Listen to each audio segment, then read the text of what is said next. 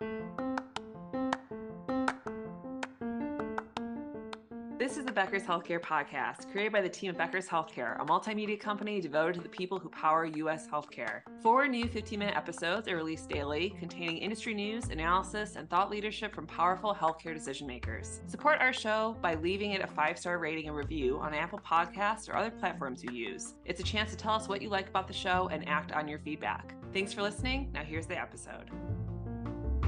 This is Gracelyn Keller with the Becker's Healthcare Podcast, and we are live at the Business and Operations of ASC and the Future of Dentistry Roundtable.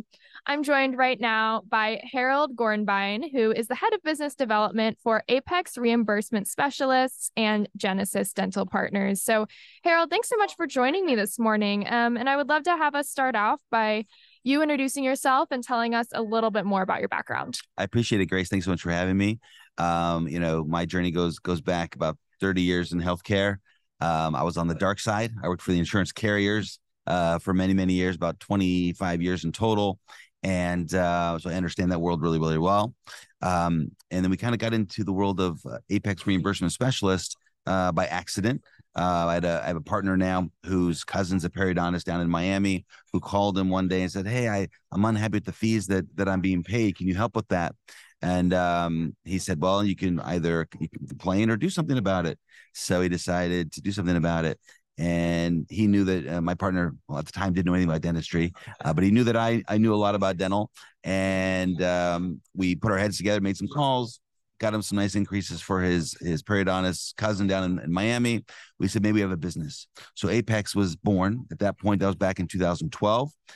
Since then, we've grown from fee negotiations to credentialing management to full dental billing, insurance verification, really, and also clinical due diligence on the acquisition side. So anything that really from a back office, payer relations, revenue cycle perspective, Apex can manage and do. We do it well. We've worked with about 4,500 practices across the country. And then over that period of time, based on having a number of DSO clients and dentists as clients, we're like, hey, maybe we could think about potentially running our own practices as well. And that's when Genesis Dental Partners was born. That was back in 2019. Today we've been managing one office to kind of get our feet wet, get our experience, but should be closing on our second practice shortly, probably in the next couple of weeks. And that's how Genesis Dental Partners was born, utilizing that knowledge that we've gained over the years with Apex and apply it to practice ownership. So that's my background a little bit, and little history. Yeah. Well, congratulations on that second practice. Very exciting. And I'd love to start our conversation with what the biggest issues you are currently following in dental. Yeah. So I think really it applies to both sides. We're in the Apex world and the Genesis Dental Partners world, is really labor today. It's not hard to find a practice to operate. And for us on the Apex side, it's not hard to find practices to help on the revenue side.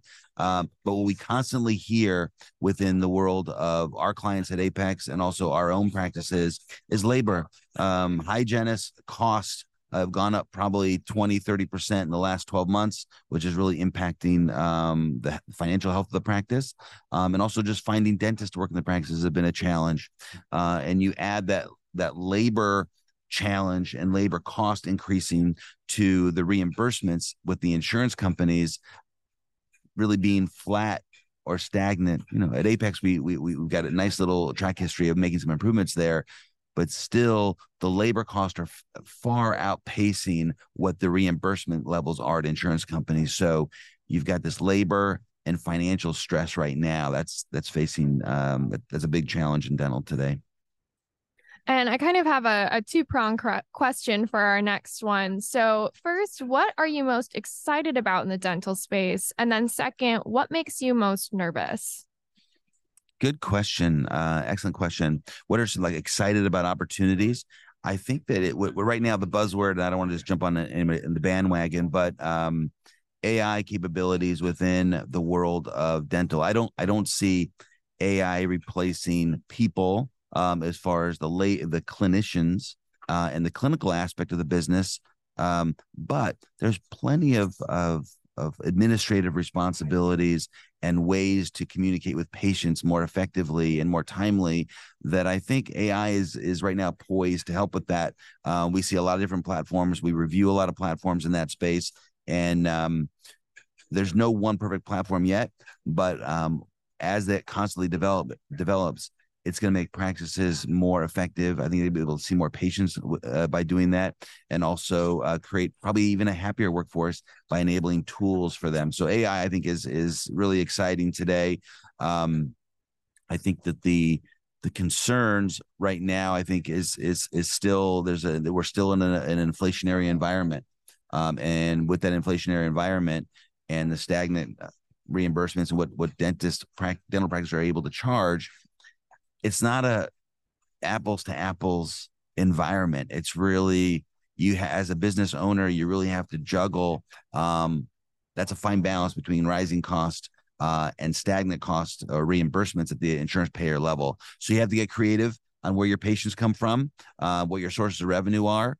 So right now, that's still a little bit of a concern.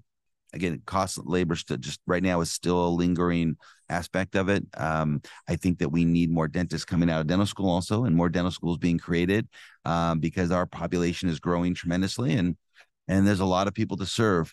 And I think additional concern could be, are there enough dentists coming out of school to service that? And hygienist programs, also they need more schools for that. And I think that's also contributing to the high labor cost with hygienists. When you have a very, I think, constricted labor force, obviously that increases rates. So those factors are one that's exciting, but also one that we just have to it's a little troubling and concerning right now, but hopefully it'll get better in time. Absolutely. And my final question for you today here is, what will the most effective healthcare leaders need to be successful in the next 2 to 3 years? A leader today, we'll say, in our world, we're talking about the dentist. At the end of the day, the dentist is that leader in that practice. You could have some admin help. You could have, C-level folks in the background helping run the business.